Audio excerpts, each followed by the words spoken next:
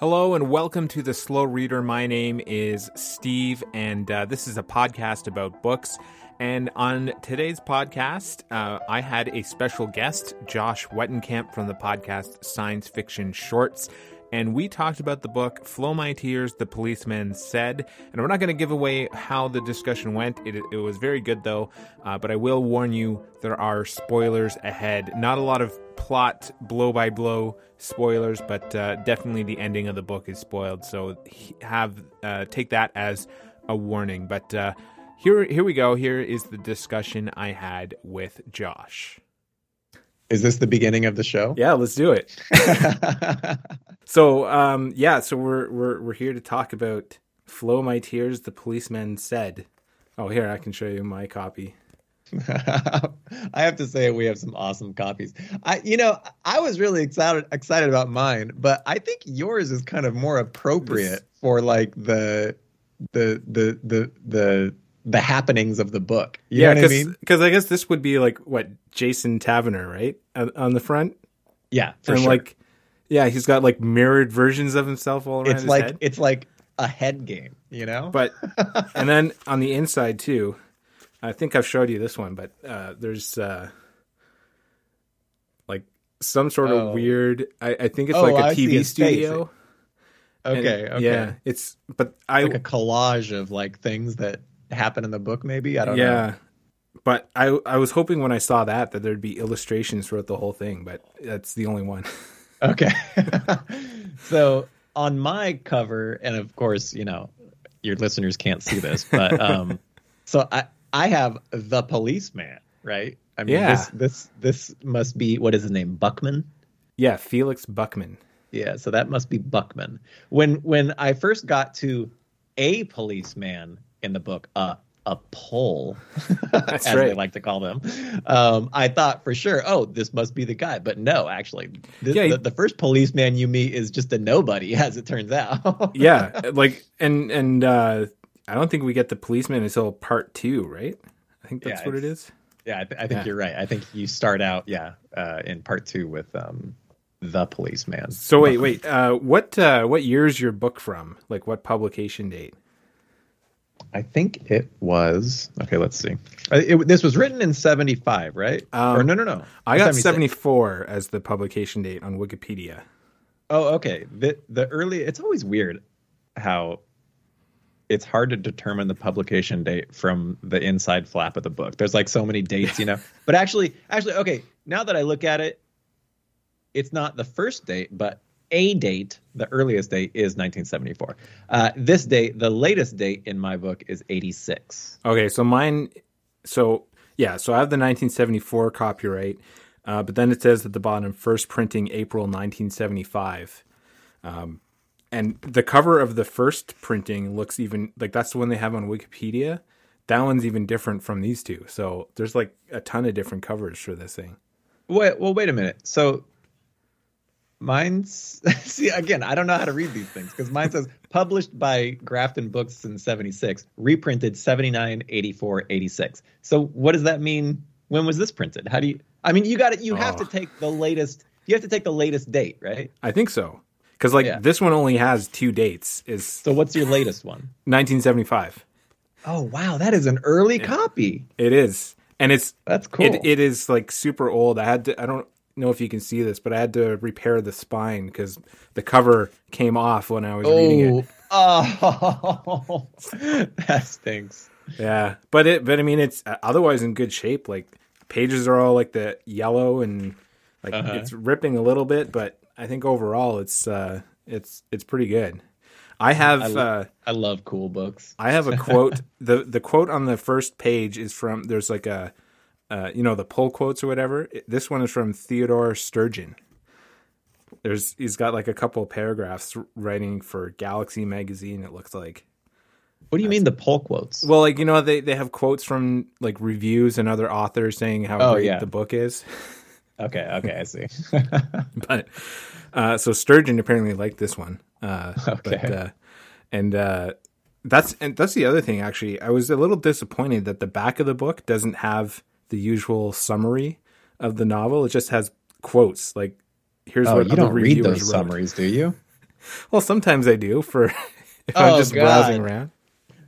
No, I stay away from those. I don't like spoilers, and those things too often give away way too many spoilers. Yeah, that's true sometimes. Like, and sometimes other times they're like completely off base, right? Well, I wouldn't know because I don't read them. Maybe we should summarize this one actually, just say what it's about. Yeah. So I just did it in a quick sentence. So I think you can correct me if you think it needs more info or less. But I got late night TV star Jason Taverner wakes up in a world where he never existed. Yeah, there you go. Yeah, one sentence. Okay. Can I try and describe the theme of the book in one sentence? Yeah, do it. I would say this book is about, well, I kind of already said mind games earlier, but I would say a recurring theme in this book is having hand in interpersonal relationships. I don't know if that like stuck out to you while reading it, but there's a lot of relationships in this book. Yeah. And it's all about how does one person have hand over the other person. Okay, I can see that. So I think that makes sense. I mean, the themes that I picked out, and I think I probably picked them out more because it's obvious because of all the references to, like, he has references to Finnegan's Wake, In Search of Lost Time, and let's see what notes where I wrote for that. Apparently they both deal with sleep or dreams in some way, like the themes of those two works. I don't even know those two works that you mentioned. Okay, well, so he mentioned them by name in the book, Finnegan's Wake for sure, which apparently in his version of 1988 was successfully adapted into a movie. But from what I understand of what I looked up, it's like impossible. Escaped me. Well, that one when I looked it up, it's a James Joyce book. It's apparently supposed to like convey the sense of like a dreamlike state in that book, and it's like it was described as one of the most difficult works of the English language to read. Really? And then interesting. In Search of Lost Time, that he refers to it as Remembrance of Things Past. That one is by Proust. I don't know. It's French anyway. Okay. But yeah, that one is yeah. I thought I wrote more notes on it, but that one is basically dealing with like specifically like there's whoever the narrator is, like some event triggered remembrance of some other event, and which triggered like remembering a whole bunch of, like, it's basically remembering things. Okay. So I thought that was kind of on the nose with the novel, right? Yeah. But funny story though, with that Remembrance of Things Past, I was looking for another book that I wanted to pick up in a thrift store, and I happened to stumble across Remembrance of Things Past. Okay. I didn't pick it up though. I'm not going to attempt reading that anytime soon. It sounds difficult. Hey, so do you want to tell me like what you thought of the book? Yeah. So here, I'll give you my rating. The Goodreads rating. I gave it 2 stars. I liked it. This is going to be interesting. Yeah, I liked it for the most part going through, but the reason why I kind of got frustrated going through it, because like I had a series of questions. So like we know what the problem was, right? Like he woke up and he no longer exists. So I wanted to know no longer exists. Why was he? Wait. I remember you saying, I'm pretty close to the end of this book, and I don't have a lot of answers. Yeah. And I got to say, I didn't feel that way towards. I don't know if they got resolved at the end for you or not. So go on. So here's the questions. The main 3 questions that I had was like, so why was his existence erased? How did it happen? And who did it? So we have all those answers. We do. But okay. It's just that we didn't get them till the end. It just wasn't really way at the end. Like I think the last chapter, 2 chapters maybe, but it just didn't seem like a satisfactory answer for me for those questions. Like it turned out to be Buckman's, the police officer's sister, overdosed on Elise. a drug. Yeah, is Elise or Alice? I don't know. Yeah, I don't know. Alys. Yeah. So she overdosed on an experimental drug that bended reality for everyone around her, basically. But like, the reason I think I'm disappointed with that is like, so the story, the reason why he wakes up in the first place from, like, I didn't even understand what he was attacked with. Like, it was called a Callisto cuddle sponge, is something that this random woman who was never mentioned again at the end of chapter 1. All about exactly. That. So like, okay, that is random. But that has no explanation. Yeah, it's something that like puts tubes in him or something like that. I can't remember the description, but it's this woman who I guess he must have like promised her a whole bunch of things, like an audition or something, and she shoots him. I assume it's some sort of weapon, and that's what knocks him out. So I was wondering, like, is this woman going to come back some point in the novel? Yeah, like, I mean, it was clear eventually that she wasn't going to, but then I thought, like, okay, so I was wondering if maybe this is like, is Alice trying to collect him or something? Because at one point she mentions like, oh, I've got all your albums, and I think both she and the policeman were both like collecting everything. Like their house was full of collections, and I'm like, well, maybe she's like collecting him or something, and it's some sort of like weird thing. But no, it was a drug overdose. But I don't know. I have some other thoughts, but I'll let you go. Have you read any other Philip K? Oh wait, actually, you're a big Philip K. Dick fan, right? So here's the thing: is that I only have read his collection of short stories that I have that has the Minority Report in it, and I reread the Minority Report like a couple of days ago, just because I also wasn't a huge fan of the writing style in this book, like especially he like had weird names for everything. Like cars were called Quibbles. Quibbles. So I don't know where that came from. But the Minority Report, that was written in 1956, and I thought I enjoyed that writing much more than this book. So I thought maybe the Minority Report might have been written later, like after this one, but no, apparently it's an earlier work, and I just like that one, like that stuff a lot more. Okay. I've read Man on the High Castle and Do Androids Dream of Electric Sheep, which is the Blade Runner book.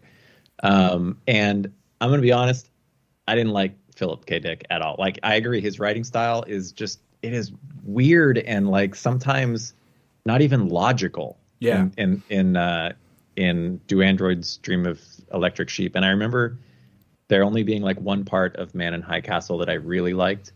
Oh, by the way, is it Stephen or Stefan? Stephen. Or Steve, either or. we hadn't even established that. Okay. Steve. Do you know what I'm going to rate this book?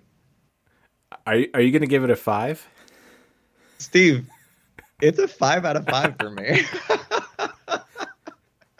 I didn't rate it on Goodreads specifically because I didn't want you to see my rating. Same here.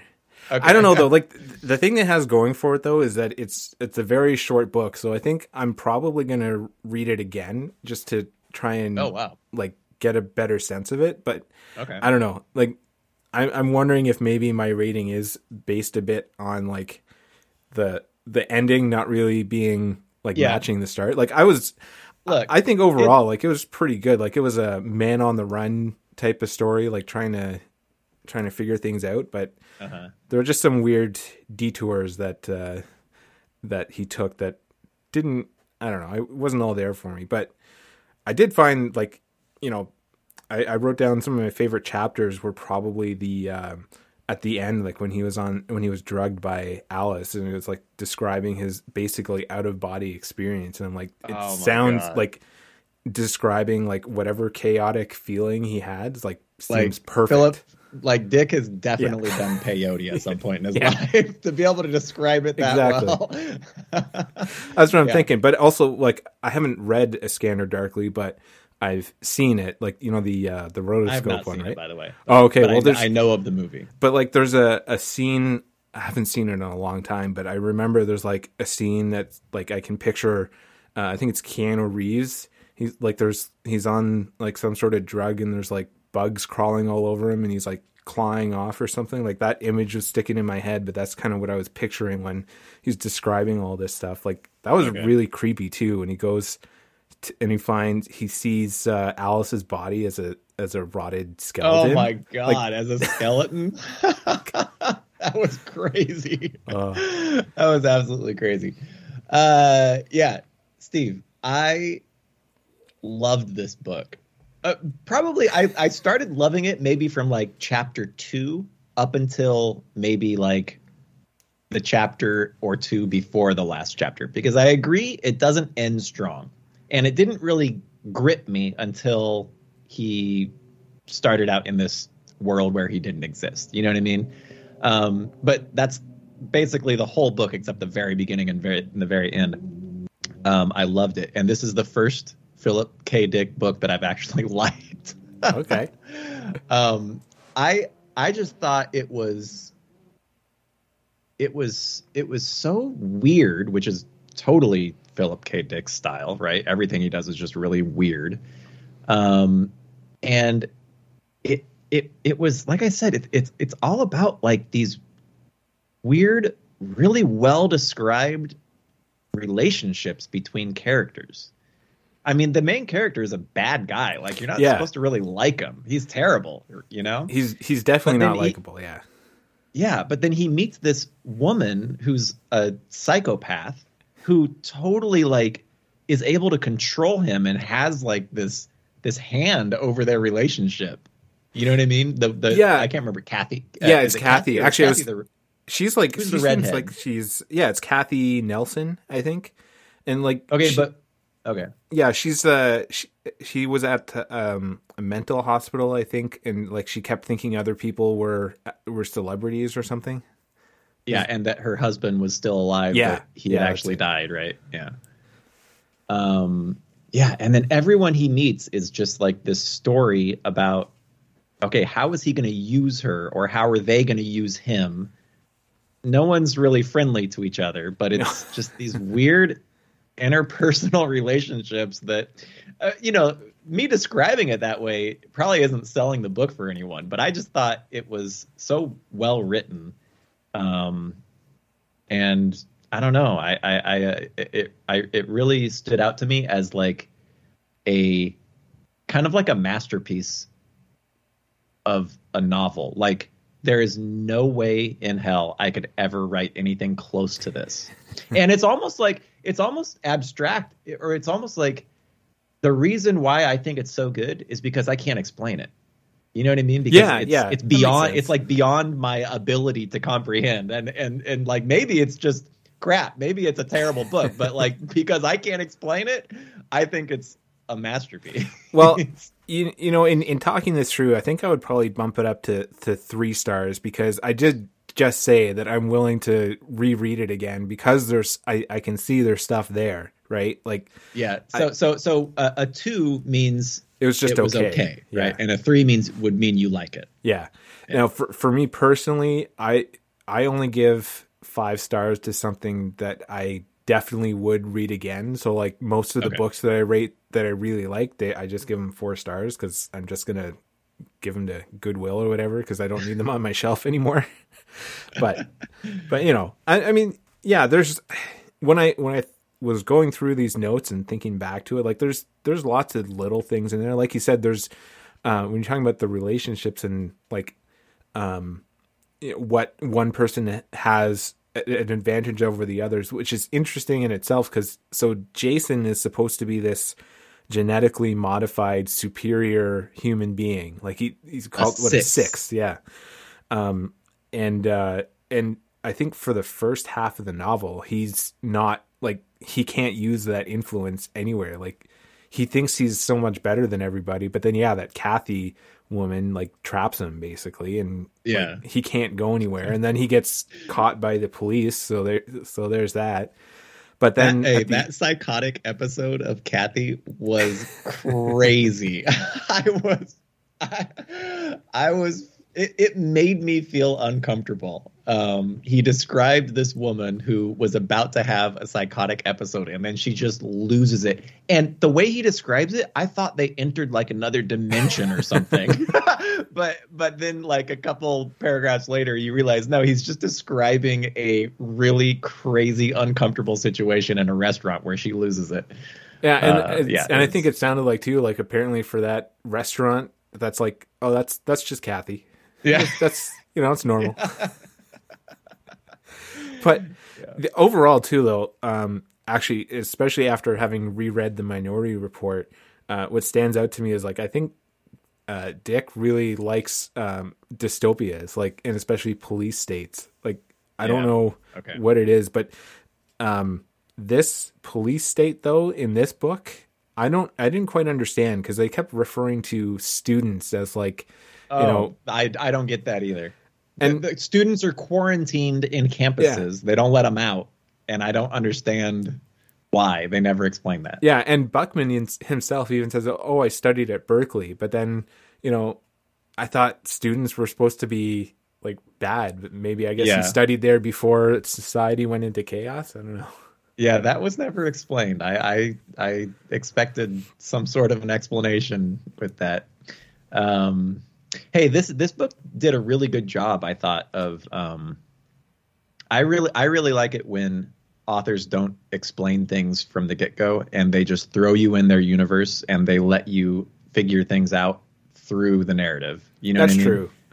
And while sometimes, unfortunately, we don't get answers that way, but for the most part, I think we got the answers to most of the things, and it wasn't just laid out. It was described through the narrative. I think. And I think too, like especially with the technology and stuff, except for that stupid thing in chapter 1, like it took a little bit to figure out when he was like he mentions quibble a whole bunch of times, and it didn't take very long to figure out. Oh, okay, that's just a flying car, basically. Yeah, and he also mentions other tech like the trans-sex network. Yeah. Right? And that comes up again later in the end. That's right. Because I was looking through my notes. I forgot that was in chapter 1. Yeah. It's never really fully explained, but you kind of get the idea. People get addicted to, like, I don't know if it's the equivalent of like phone sex or something in the future. I don't know. And apparently it's addictive enough that like either, I can't remember. It fries your brain. It fried your brain. Like whether it killed people or just like really destroyed them mentally. I don't remember. It was one of the two. Oh man, this book was so crazy. It was so crazy. Yeah. I think that's how I described it. Was just like this weird book. The only thing that though I absolutely didn't like, that I don't think I could redeem it at all, is the epilogue. Like. It was horrible. It's like you should just tear that page out of the book. It was just like a title card, like at the end of a biopic. Like, and Jason went on to like more viewers, like half a million more viewers than he had before. And it was really bad. Gets assassinated or something. Because it's like it was bad enough to just have that at all, but then like even just the ideas that he had in it, like the narrative that he put in it was terrible. Like all of it was just bad. Yeah. And I mean, because it had a really, like I will say, it had a really great ending. Like with it ended before the epilogue. Buckman was like he had some sort of experience with someone at a gas station, and he just was like having some sort of peaceful moment on his way back home or something. His tears were flowing. Yeah, exactly. Well, I'll say this that I don't think you particularly liked the ending, right? Didn't you say that earlier? Yeah, like how it resolved the story, I think is yeah, exactly. Yeah, I agree. That was weak, but I will say this, that you might ask, well, how can I give a book 5 stars if the ending's not good? But I guess like if the book keeps me thinking about it for days or weeks or months afterwards, that means it struck a chord with me. And I definitely do think about this book still. But I will say that almost always when there's some mystery in a book, like when the alien is finally revealed or the monster is shown and described, I feel like getting to that point, the journey is always better than the destination. Like it always loses a little bit of magic once you find out the reason for everything. In this case, it was drugs, right?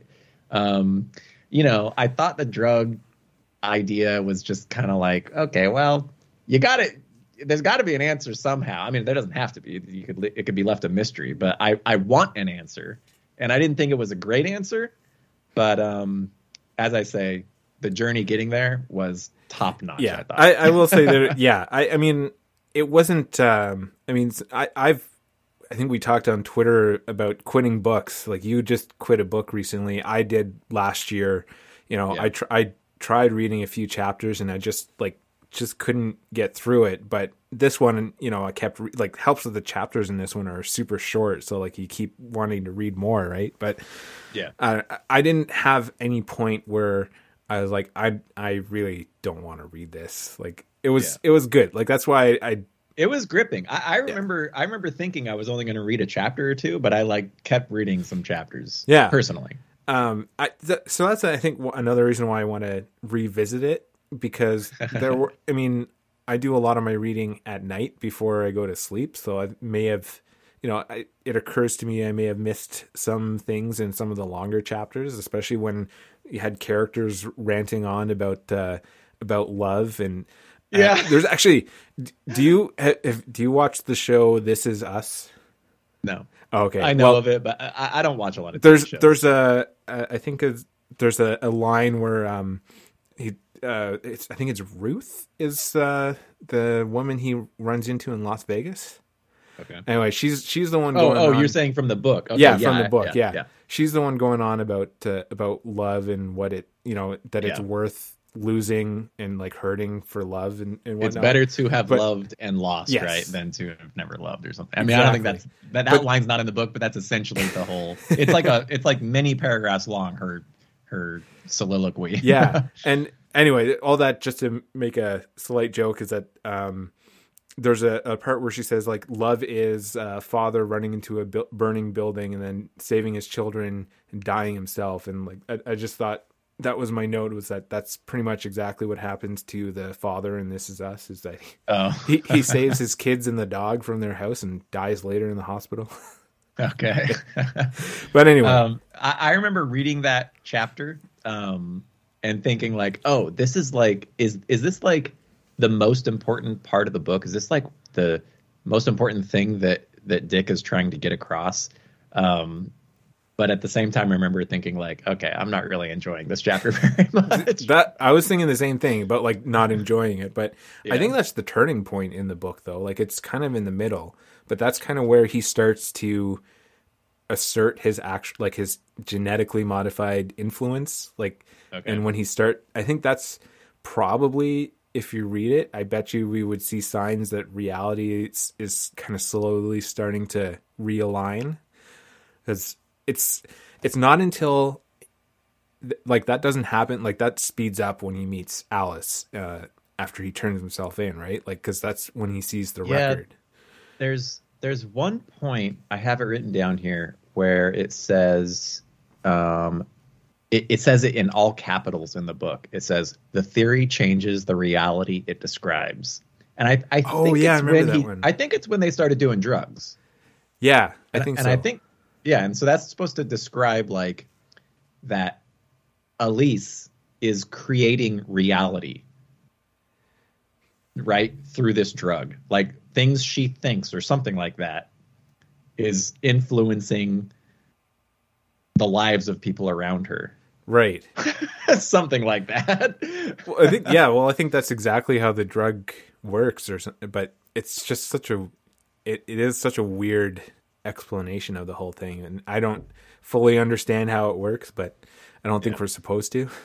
Hey, I've got a quote I want to read. Okay. All right. Actually, there's two. Let me find the one I want. Okay, so here's one describing Kathy. I'm going to tell you something, and I want you to listen carefully. You belong in a prison for the criminally insane. Eerily, Yes. frighteningly, she did not react. She said nothing. Yeah, he was so blunt in that opening bit, right? He says some terrible things in this book, man. Some terrible things. And actually, you bring up Kathy before your next quote. I thought after the fact that I think Kathy was like some sort of foreshadowing for Alice or Elise at the end, right? Like with the whole reality bending and everything. Now that I think of it, because her reality is skewed because like. And she thinks, some people are celebrities that really aren't. But, like, she already has a messed up view of reality because of her psychosis or whatever you want to call it. So I'm wondering if that's maybe, like, some actual foreshadowing to the end of the book. Yeah, I see. Yeah, that could be. Okay, here's another quote, okay? Right. I actually don't even, I'm going to kind of read this. I don't even remember the whole quote, but I wrote it down, so that must mean that I like it, okay? She had learned a great deal since she had last slept with her. It was true. Okay, it was true. Emptied, he lay naked on the blankets of the waterbed, rubbing a broken out spot at the rim of his nose. Ruth Ray, or rather Miss Ruth Goman, now sat on the carpeted floor, smoking a Pall Mall. Neither of them had spoken for some time. The room had become quiet, and he thought, as drained as I am, is there some principle of thermodynamics, he thought, that says heat can't be destroyed. It can only be transferred. But there's also entropy. I feel the weight of entropy on me now, he decided. I have discharged myself into a vacuum, and I will never get back what I have given out. It goes only one way. Yes, he thought, I'm sure that is one of the fundamental laws of thermodynamics. This is basically what he was thinking after having sex with Ruth Goman. Yeah, which is so weird in itself. Like, is this what Hollywood stars are thinking when they like? Or is it just genetically modified TV stars? I don't know. I don't know. How about this one? He paused to quietly fart. Oh yes, I took I took a picture of that one. It's like it's the random it's a slice of reality. This man, this guy, the random things that Dick chooses to put in his books. It just impressed me. It's like I don't know who chooses to put that in their book. I'm trying to see. Like I condensed my notes, but I'm going to go through I wrote chapter by chapter. I did write down the word snurfled from the first chapter. I don't remember what that was describing. But, oh my God, I don't even remember that. Okay. Do I have any other quotes? I don't know. His use of words was actually really good, though, overall. Like, I have a quote here. An effete laugh, EFFETE. Did you know that word before you read it? No, I had to look it up. I look up words all the time. I love learning new words, and I have the Merriam-Webster dictionary app on my phone, and I can like bookmark words. I learned that word recently while reading The Sword and the Stone. Oh, okay. Yeah, it's what I'm trying to remember the meaning. It's like basically like a weak laugh or something like that. Like you're kind of like humoring someone. No, it's a weakness. It's like sitting in a comfy chair is an effete. Oh, okay, gotcha. I understand. Yeah. Yeah. Well, I found another quote, although it's not really an important one, but there was a line. One of the characters says, "Do you want to go watch a Captain Kirk?" And I thought that was the weirdest thing. Like, this is 1974. Like, I don't even know where that, like, because it wasn't even capitalized, so I don't think it's referring to Star Trek. Like, you're telling me Captain Kirk wasn't capitalized? Yeah, well, see, there's a whole bunch of printing problems in this copy, and that's what I was going to ask you about too. Like, there are some missing quotation marks, so I think that's also where I got tripped up in some of the long paragraphs. Because sometimes that Ruth chapter, I kind of got lost a little bit. Who was supposed to be talking? because Okay. in some places quotation marks were missing. Now, hold on. Are you saying both quotations were missing, or the trailing quotation was missing? No, the leading. Because I know that the Okay. trailing one, it means it's one character continuing to talk. You can leave it off. Yeah. Yeah. But then actually, so he does a lot of thinking. Are those in italics in your book? I remember seeing italics. I can't say Yeah. that all the thinking was in italics. I think they were. So in my copy, most of the times when he's thinking things to himself, it's just in the same regular font. There are a few italics, which has surprised me, but I was thinking like it would be a lot easier to read if you put his thought lines in italics. But okay. I thought that maybe it was a limitation of the printing press that they used. Well, the reason why I remember the italics at all is because there was one thought that he was thinking in italics. And did you know that when you want to emphasize something, when a sentence is already in italics, you leave the emphasized word regular. Regular, right? yeah. Yeah. And so I do remember one instance of that. Yeah, I don't know. I just thought there was probably a lot of weird things with the typeface in this book, just because it was, I don't know what kind of proofreading they did before typing up manuscripts, but yeah. I mean, I wouldn't blame anyone for getting lost in this book. It is kind of like a hard thing to follow, for sure. For sure. One thing I wanted to mention too with themes in Dick's writing is so maybe since you've read a couple of his other novels, maybe you can confirm this, but it really feels like maybe Dick is actually kind of a misogynist a little bit, because actually I was going to ask you if you thought this book was racist. Well, I think it's actually that's misogynist or racist. Like what? Like well, like, so as far as his view of women, so when I reread the Minority Report, what stood out to me is that the main character is a balding, fat, retiring old man, as opposed to Tom Cruise, and his wife is described as like basically like a beautiful woman. So like it's like complete mismatch. And then I don't know, it just seems like all the women in this novel, if from Jason's point of view, he's basically just trying to use them to get whatever he wants, and he doesn't very disposable view of them. Okay, yes, but actually one thing I actually wanted to talk about, and I want to know what you think. Well, actually, I'm just going to tell you, and I'm going to tell you this is true, okay? I'm not asking your opinion on this. This is true. You can't judge an author's opinions or beliefs based on his writing. I think this is true because I don't think just because he writes a misogynist character means he's a misogynist. And he describes racism. It's actually unclear to me. Yeah, I don't racism. think that the book is racist. Yes, but anyway, he describes it. But I don't think you can say that. I don't think you can judge an author's beliefs based on a fictional story he writes. That's true. Like, it is pretty obvious that Jason Taverner is like an unlikable character. He's terrible. Like, yeah, he's and yes, pretty much the worst. He uses women. He completely uses women. But as far as the racism issue, I don't think that the book is racist. I mean, he talks about. I think the wording is something like they finally sterilized the black people or something like that. That's right. Yeah, but that is also, they're in a police state and it's a dystopia, so I can kind of see that. But like even the Buckman at the end, he hugs a black man, and none of the characters in the novel seem to have any poor view of black men that they encounter. Like, I don't know.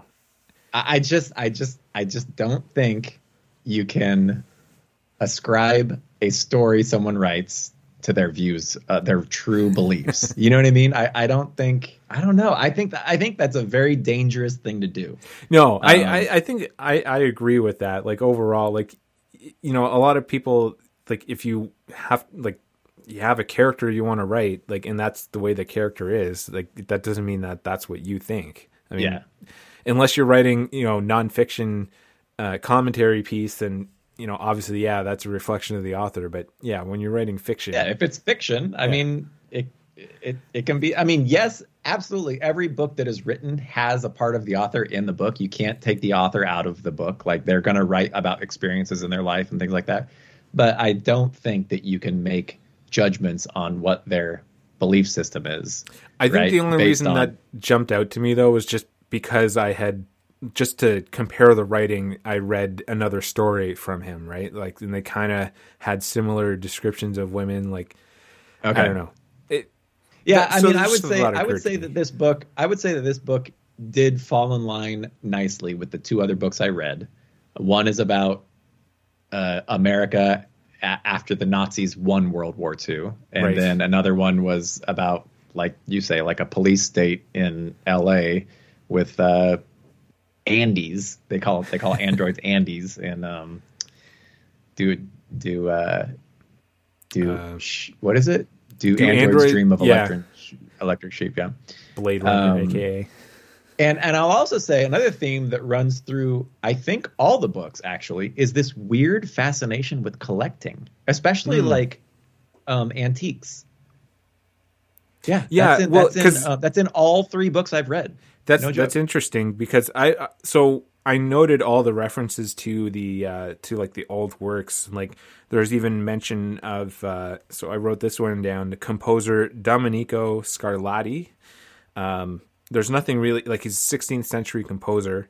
The only thing notable about him that I could find on researching him was that there's a minor planet that was named after him in 1988, 6480 Scarlatti. But wow. Basically all of the pop culture references, if you can call them pop culture, in this book are like to things that have been written like in the 20s, like early 20th century or earlier than that. Like, so it seems like you paid more attention to that than me.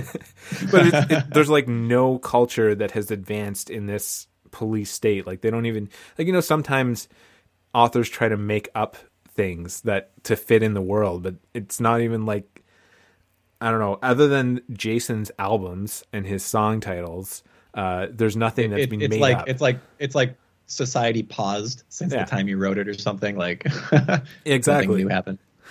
But yeah, and I think I would have to read the other novels, but that you mentioned. But does he also go into like identity and like who, like, sense of self or whatever in those ones? Because I think that's part of what happened, like what went on in this novel. Like, he kind of none of them are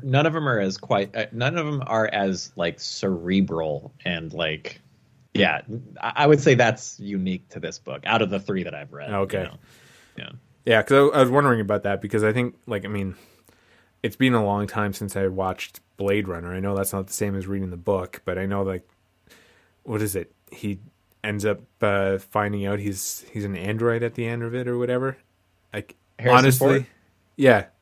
I don't remember. Steve, I think that's like the big question. That's what is never explained, but the director wants to put a seed in your mind. Like, well, I'll be honest. I'll be honest. That movie, I fell asleep at the end of it, so I was not a fan. Okay. No, yeah, that's what makes that movie actually so great, in my opinion, is that it's like, it doesn't explain that, but it puts the seed in your mind. Okay. Well, that's why I brought up the question. Like, I was wondering if that was a thing in the book, if it was identity was a thing in there, but I guess it is. I guess it is in that book. Yeah. So collecting, that's interesting. I think if I read more, I'll have to keep an eye out for that. Like the short story book that the Minority Report is in that I have, I don't remember all of the books or all the stories in it, but I'm interested to see if there's anything about, like, if there's any kind of collection going on there. In The Man in the High Castle, it's Americana, because Japan has now, like, basically taken over the West Coast, and they're into collecting Americana. And in Do Androids Dream of Electric Sheep, it's animals, because animals are rare, but they're like robotic animals that they collect. Well, I think that's probably not too far off. I don't think that made it into the movie. I don't think that made it into the movie, but hey, did you notice that there was a lot of, well, I think made up alcohol and like drinks in this book? I don't recall everything, but I think the one that I remember most recently, because I read it most recently, but it was the drinks that he had at the Buckman house, right? I think there's okay. Actually, okay. So I don't even have. I might have those written down, but the one I'm looking at is when he gets it at like, I don't know, a club. I think it's when he meets Ruth Ray at the club in Vegas, right? He gets Scotch and honey mulled. A pat of butter floated in it. that kind of sounds a little gross. Yeah, I'm not gross. I'm not a Scotch drinker, but like, is he trying to describe butterscotch as a drink? Like, I don't know, maybe. And then another one. Ruth Ray has at her house Cuddy Stark and Hiram Walker's bourbon.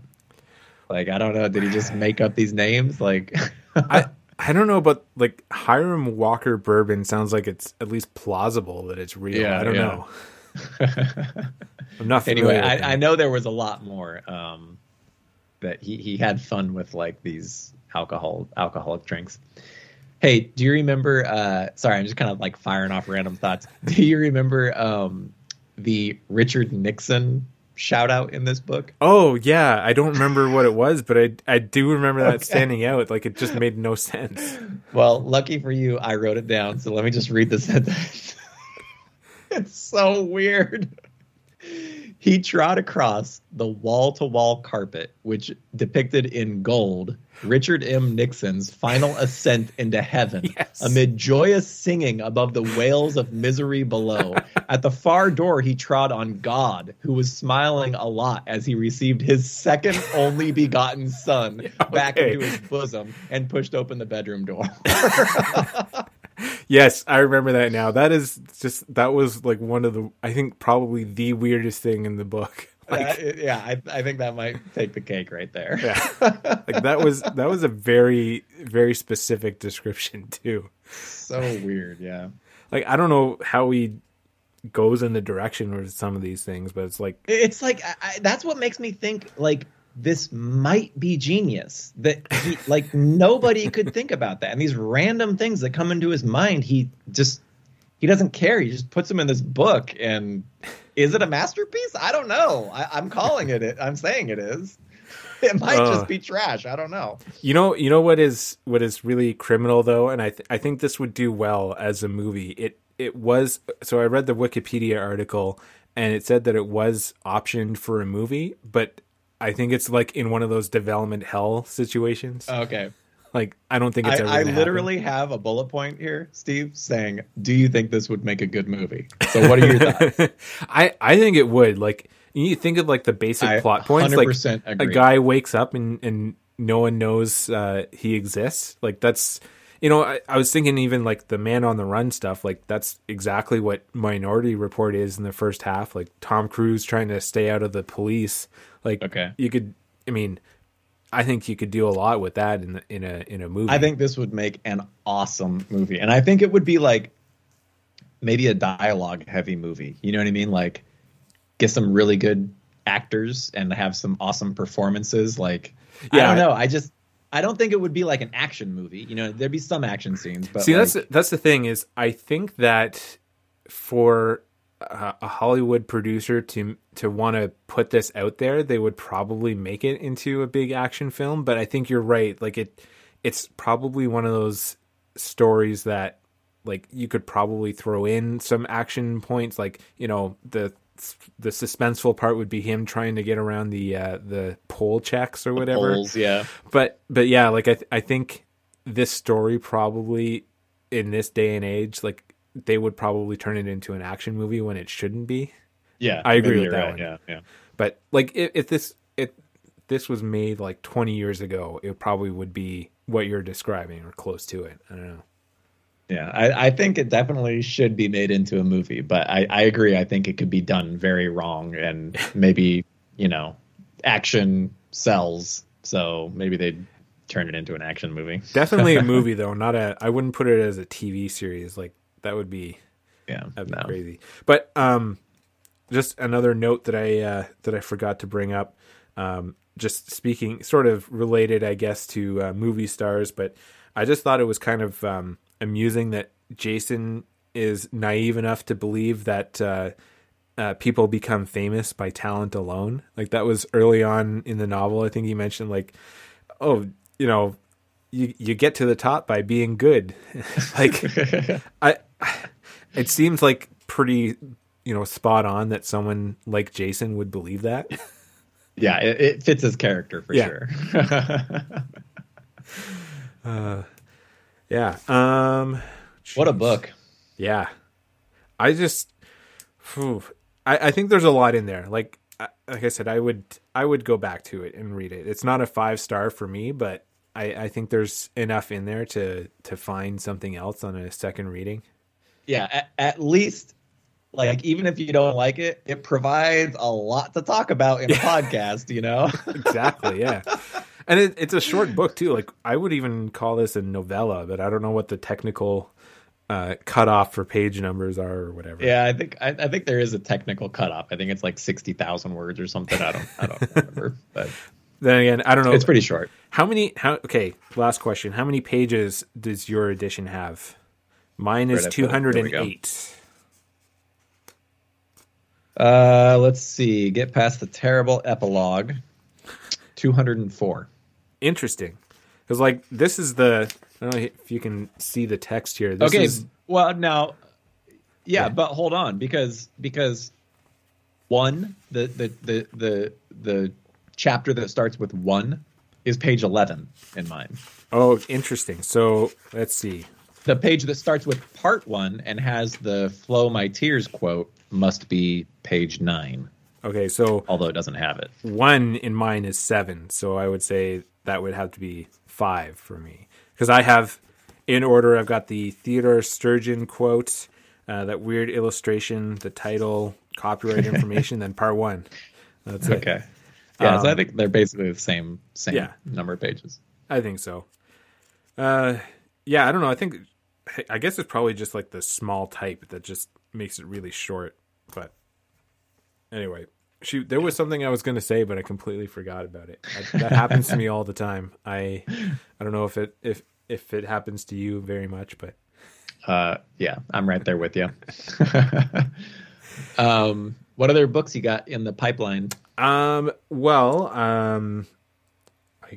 shelf is just like right in the next room there, but the one that I'm going to read next is called Operation Angus. Hang on, I can look up the author. I think it's an author from Ottawa, which is where I live.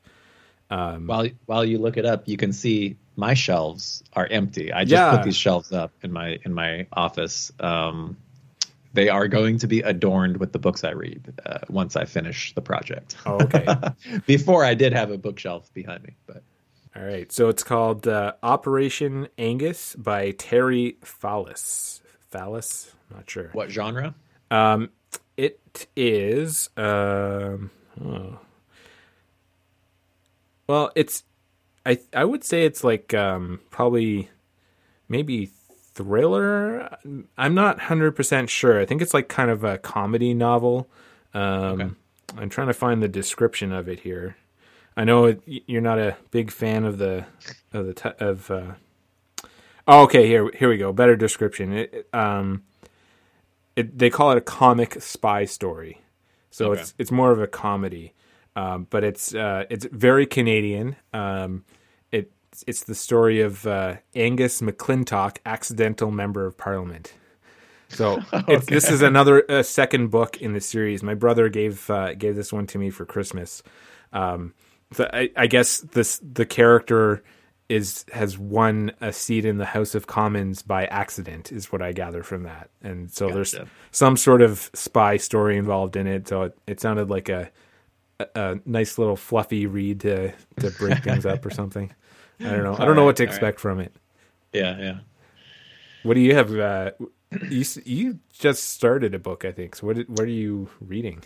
Yeah, so that book, I'm going to stop reading it. It's by Connie, I can't remember her name, Connie Ellis, or I don't remember. Anyway, as you saw on Twitter, she won a Hugo for this. She's won multiple Hugos for books, and this is one of them. It's called Blackout, and I just cannot get into it. I've read 4 chapters, and the 4th chapter that I read the other day, I was skimming through it. So afterwards, I was like, no, I can't. I just have to stop. If at chapter 4 I'm skimming, no, I'm not going to continue. So, okay, just really quick, what was it about it that you couldn't get into? Like, is it the writing style or just boring story? I didn't like the writing style. I don't know much. I don't have much to say about it. I can't describe why, but needless to say, I mean, a lot of the dialogue was just a guy complaining about his schedule getting moved, and it's just annoying to read.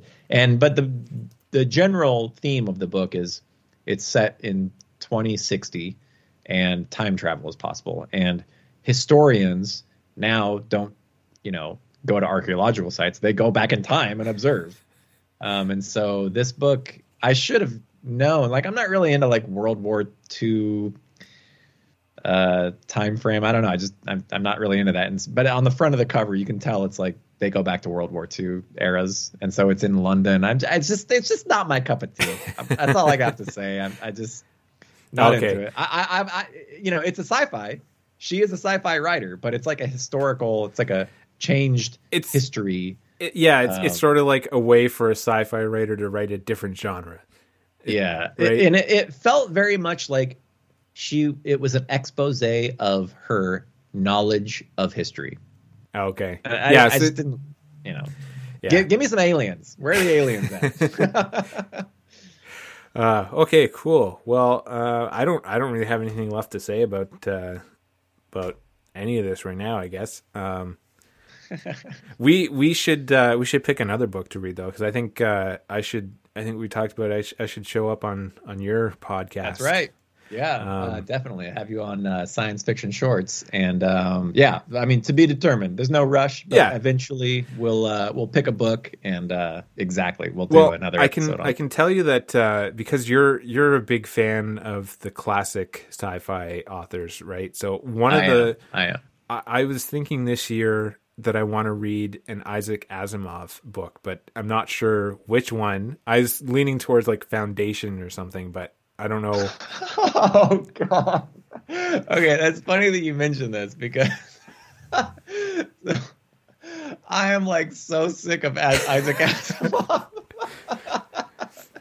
They actually just there's a new Foundation episode on Apple TV Plus, right? And actually, I watched it. It's pretty good. I didn't like every episode. Did you watch any? No, I don't have Apple TV. Okay. So I mean, if you could just pay 1 month or something and watch the whole show if you wanted. But anyway, like I've read a lot of Isaac Asimov, and I've done multiple episodes of Isaac Asimov on my show. So we're gonna pick a book, but I'm pretty sure it's not gonna be Isaac Asimov that we talk about, Steve. All right. That's fine. By all means, everyone else seems to love Foundation. I'm not a fan of it. Okay. But well, it's another short book, so it's like it's not a big investment if you want to read it. There was so that's one of the reasons why I was looking into it, because it doesn't seem like it's a super long book. But there was another Isaac Asimov book that I saw. Hey, if you're looking for a recommendation from me, read The Caves of Steel. That I gave 5 out of 5 stars. Caves of Steel. Okay. Caves of Steel. It's a weird title. I don't think it doesn't sell the book very well, but I really, really liked that book. For some reason, that reminds me of the name of an old DOS video game I played with, Crystal Caves. I don't know if you know that one. No, I don't. Definitely played some DOS games in my time, but don't remember that one. All right, so we'll wrap things up on it. So you mentioned your podcast, Sci-Fi Shorts. I guess people can find it anywhere. Science Fiction Shorts. Yep. Yeah. Oh, is that the full name? Science Fiction Shorts? Yep. Mm-hmm. Okay. I guess you're on Twitter, but not as your podcast name, right? Twitter is at Wet Josh, WET Josh. Awesome. My last name's Wettenkamp. People think it's weird that I have that handle, but yeah, Wet Josh.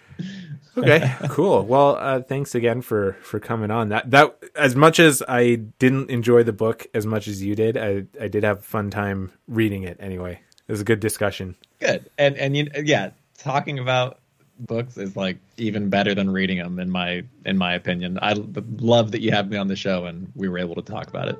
Awesome. So.